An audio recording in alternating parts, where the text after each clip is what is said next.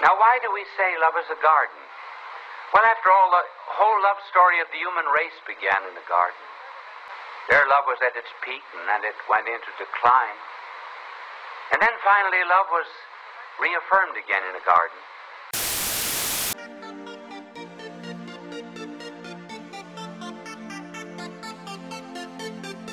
Hello, welcome to another episode of Unadulterated Theology, where today I'd like to piggyback a conversation from my last episode, Chris Hedges on pornography, where specifically at the beginning of that episode I just mentioned how I was going to start this procedure of examining specific individuals' sort of perspectives or arguments against pornography, which of course is not appropriate to use that language against, as if I'm indicating this to be more polemic as it really is.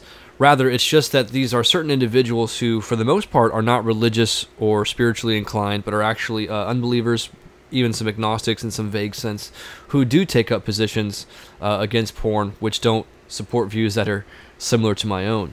So, given that I was going to do that specific procedure and look at these individuals and how they explicate their view of the industry, I'm going to go to more broad considerations and kind of put on the shoes, if you will, of those who take up these sort of anti-pornography and anti-sex work criticism, given that their analysis of the problem not only has to do with these sort of contradictions and the sort of problems that take place in the industry itself, but some more broad sort of cultural considerations by looking at literature, by looking at audiovisual media, and stuff like that. So, I suppose moving forward with some general considerations, at the end of World War I, there was a significant sort of cultural, literary, and artistic shift in the attitudes of gender and sexuality that was particularly taking place amongst the youth of America.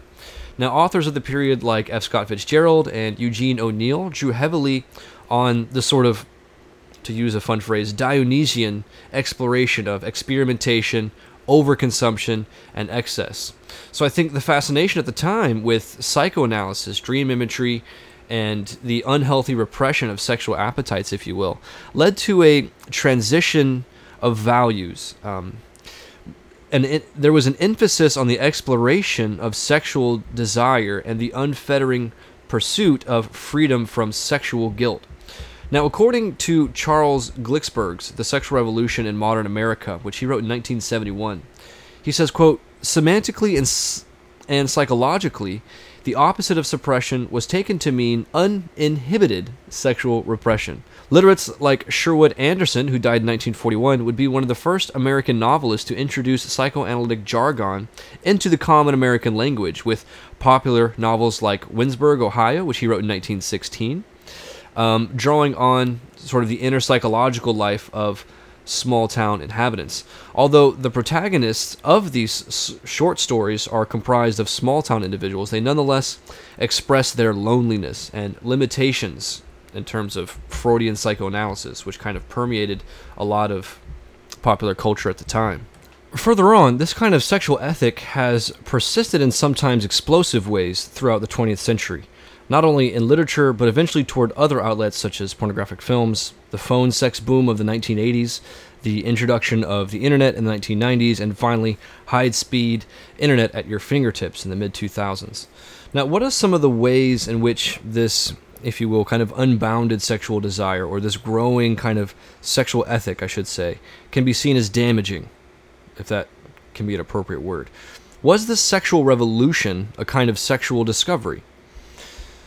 Now, again, referring to these more general kind of considerations for arguments against pornography, I like to move into the kind of psychological side of pornography, which include the kind of biological details associated with anti-porn arguments.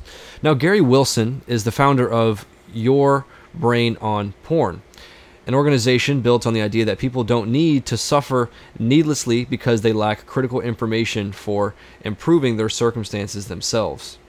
Now, Wilson has published 2 peer-reviewed papers, such as Is Internet Pornography Causing Sexual Dysfunctions? And Eliminate Chronic Internet Pornography Use to Reveal Its Effects.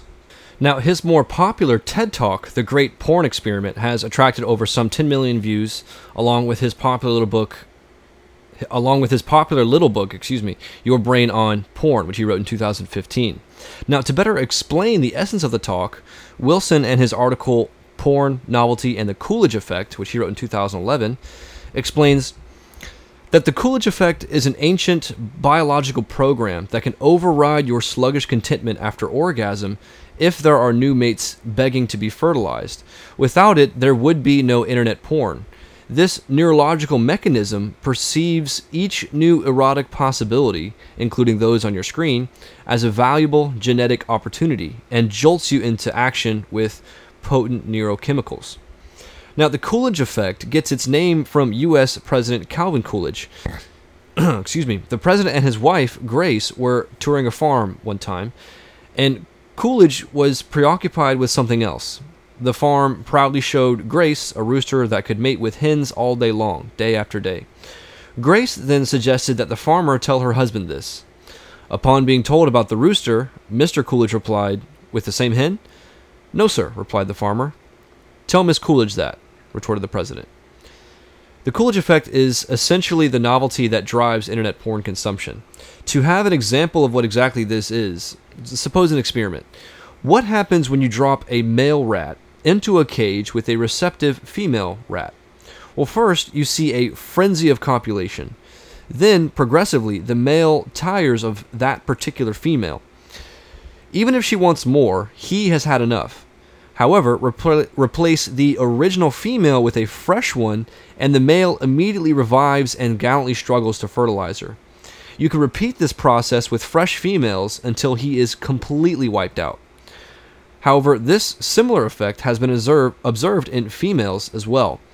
The rat can do this because of the release of the neurochemical dopamine in his brain. According to William Struthers, quote, "Dopamine is the neurotransmitter involved in the mesolimbic system that coordinates all natural reinforcing behaviors, eating, drinking, sex, and etc.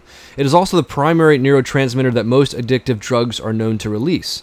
Sexual cues trigger the release of dopamine in the nucleus accumbens, which is also sensitive to testosterone." Now, according to Psychology Today, dopamine helps regulate movement and emotional responses, and it enables us not only to see rewards, but to take action to move toward them. Hence, Parkinson's disease is an example of this, whereby a lack of dopamine production restricts bodily movement. Marina Robinson and Gary Wilson's article, Cupid's Poisoned Arrow, which was written in 2010, observes the effects of the production of dopamine in relation to our body's response to regulative stimuli such as food and sex. They write, quote, "Most addiction research focuses on substance abuse, not addiction to natural reinforcers. It reveals that only a minority of us are genetically susceptible to substance abuse due to low dopamine receptors in different regions of the brain's reward circuitry. So, are the rest of us safe from addiction? When it comes to substance abuse, perhaps yes. When it comes to unrestricted access to super-stimulating natural reinforcers, the answer may be no, although certainly not everyone gets hooked. The reason hyper-stimulating versions of food and sex can hook us, even if we're not otherwise susceptible to addiction, is that our reward circuitry evolved to drive us toward food and sex, not drugs." Now, to be clear, dopamine is a neurotransmitter that quite literally bolsters or amps up a part of the brain known as the reward circuitry. Aside from experiencing pleasure and cravings, it is in this very center where addictions are created. There are natural reinforcers, as they mentioned in their article, such as food, sex, and even love, finding a mate attractive, and etc., that cause the release of dopamine in this part of the brain, which is to be contrasted with addictive chemicals, such as cocaine, that also give off bursts of dopamine. And another thing, dopamine is not released when you have achieved pleasure or some craving, but is rather released upon seeking for said pleasure. Hence, dopamine has nothing to do with the pleasure itself, but with anticipation. This system is very powerful in its wanting, seeking, and pursuing. According to one psychologist, seeking is more likely to keep us alive than sitting around in a satisfied stupor. Now, dopamine surges for novelty. We set our hopes on the latest technology, the newest film, the hottest cars, and so on. And these sorts of novelty experiences carry over into our private sexual lives as well. Now, according to one Australian research experiment, which was conducted in the year 2000, the same erotic film was showed repeatedly to test subjects with signs of penis circumference and subjective arousal gradually decreasing. Upon the 18th viewing of the same film, researchers changed to a new erotica on the 19th and 20th viewing, with a new refreshed spike in penile circumference and subjective arousal.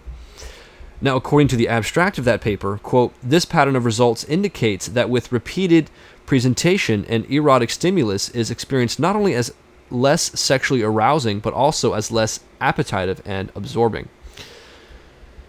Now, I suppose some more general reflections moving here forward. The belief that pornography is harmful, probably something has to do with the sort of unspoken, maybe unnoticed and ignored sort of psychological reality of its harmful effects. Not just on oneself, porn-induced erectile dysfunction, increase in anxiety and depression among frequent users of pornography, but also on one's relationships as well, more generally. Overconsumption and overstimulation can impair pair bonding, or falling in love, as we may call it, among sexual partners. According to one study, scientists injected high levels of amphetamine, which is a nervous system stimulant, into pair bonding animals that usually partook in monogamous sexual relationships. After the jolt in amphetamine, these animals ceased their preference for a single partner and sought other mates. This kind of artificial stimulation hijacks their bonding machinery where long-lasting bonds are intended to be present.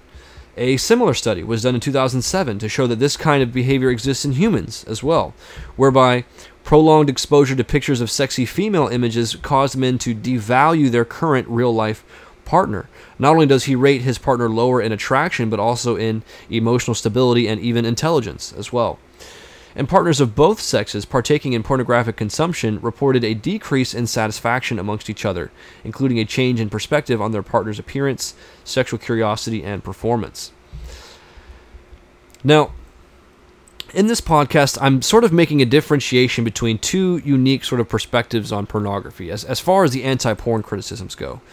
There is the sort of psychological side, we can call it, or the empirical side, as well as the conceptual side. Now, this distinction acts as the spheres of influence pornography partakes on the observer or the participant. So, in the usual scheme of criticizing pornography, they will generally fall into these two categories.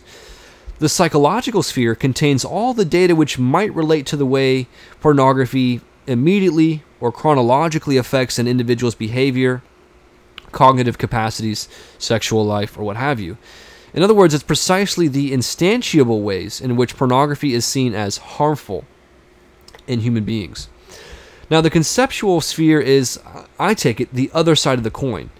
The conceptual sphere contains a different kind of data, a rational data, if you will, as opposed to merely scientific or empirical data. The conceptual sphere addresses the subtle, nuanced, and permeative ways in which pornography has infiltrated culture and the public consciousness, if you will. And this is achieved typically by way of argument, extending censorship provisions further and further into moral oblivion under the scheme of constitutional free speech. The moral oblivion, it could perhaps be stated in one way, as one author says, pornography involves an abstraction of human intercourse in which the self is reduced to its formal elements. In its most basic form, these elements are represented by the probe and the fringed hole, the twin signs of female and male in graffiti, the biological symbols scrawled on the subway poster and urinal wall, the simplest expression of stark and ineradicable sexual differentiation, a universal pictorial of lust, or rather, a language we accept as universal. Since it always has been so, we conclude that it must always remain so. And this is one such popular view, actually expressed here by a non-Christian, shared by a multitude of feminists on diverse parts of the political as well as philosophical spectrum. One unfortunate consequence of this narrative is to view women as not being metaphysically inferior to men, but instead socio-politically inferior. Perhaps even worse, sexually, violently enslaved to men in circumstances of sexual exploitation and fantasization. I've argued for several years now that we can utilize some important insight from the feminist critique of pornography. For example, the suggestion that pornography is really an extension of, quote, magical realism, that is, supplementing details of fantasy or fiction and myth into real-world scenarios. Magical realism is a kind of literary or artistic device meant to stretch the imagination beyond what reality readily offers. Now, pornography, then, is a kind of art, as it's been said, visual and sensual, which best addresses these promiscuous, imaginative scenarios found within the recesses of man's desire. Pornography is indeed a manipulative art, hijacking and quite literally hardwiring the mental capacities men naturally were endowed with by their creator. And I'm speaking of men more generally, referring to human beings, so this is men and women. Angela Carter once spoke of how this kind of art affects readers of pornographic literature. She says, quote, "The one-to-one relation of the reader with the book is never more apparent than in the reading of a pornographic novel, since it is virtually impossible to forget oneself in relation to the text. In pornographic literature, the text has a gap left in it on purpose so that the reader may, in imagination, step inside it. But the activity the text describes, into which the reader enters, is not a whole world into which the reader is absorbed, and, as they say, taken out of himself. It is one basic activity extracted from the world in its totality, in such a way that the text constantly reminds the reader of his own troubling self, his own reality, and the limitations of that reality, since, however much he wants to have sex with the willing women or men in his story, he cannot do so but must be content with some sort or some form of substitute activity." She then concludes that pornography has no aesthetic value whatsoever. Despite this being relevant to participants in textual pornography, I think the same sort of criticism applies even more to technologically advanced formats of pornography. Even in visual formats, Philip Roth, I think nicely has put it, quote, "It's a representation, ordinary pornography. It's a fallen art form. It's not just make-believe. It's patently insincere. You want the girl in the film, but you're not jealous of whoever's having sex with her because he becomes your surrogate. Quite amazing, but that's the power of fallen art. He's a stand-in, there in your service." So I think then this sort of program of anti-pornography criticism might have something to say that regarding the popular slogan that pornography is a lie. It probably refers to the subtle, sort of unannounced, if you will, commodization of bodies, the abstraction of persons into glorified, lubricated bodies fixed towards one function, sex. And this commodization is the religion of sexuality today. Souls sacrificing themselves on the altar of novelty and pleasure. They can offer nothing other than their bodies for atonement. And unlike their meek counterparts, they are totally blemished. Hence, the stench of their offering is pleasant, not to the Lord, but now to the devil himself, to the demonic, which seems to be the reward of his reapings. Pornography then could be understood as the bastardization of the human person, to put it forcefully and succinctly. I think the lie of constitutional protection even has intruded well-intentioned families all across America and Europe especially. Censorship is employed towards children by their parents only at the admission that they are only delaying an inevitable part of their lives. Sex is everywhere. Since this has always been so, so it must always remain so. I think Christians, parents, and young people especially, need to get on board with how serious this conversation is, no matter what position you may take on this issue. If there are harms to pornography, all the more serious attention that we should apply to this area. Not only how this affects the general sort of sexual structure in our relational lives, but how pornography intimately affects how our desires are organized, how we respond to novelty, and generally. And I pray that we find urgency and passion in this area, again, independent of what one feels on this issue. God bless you. May God keep you. and have a nice day.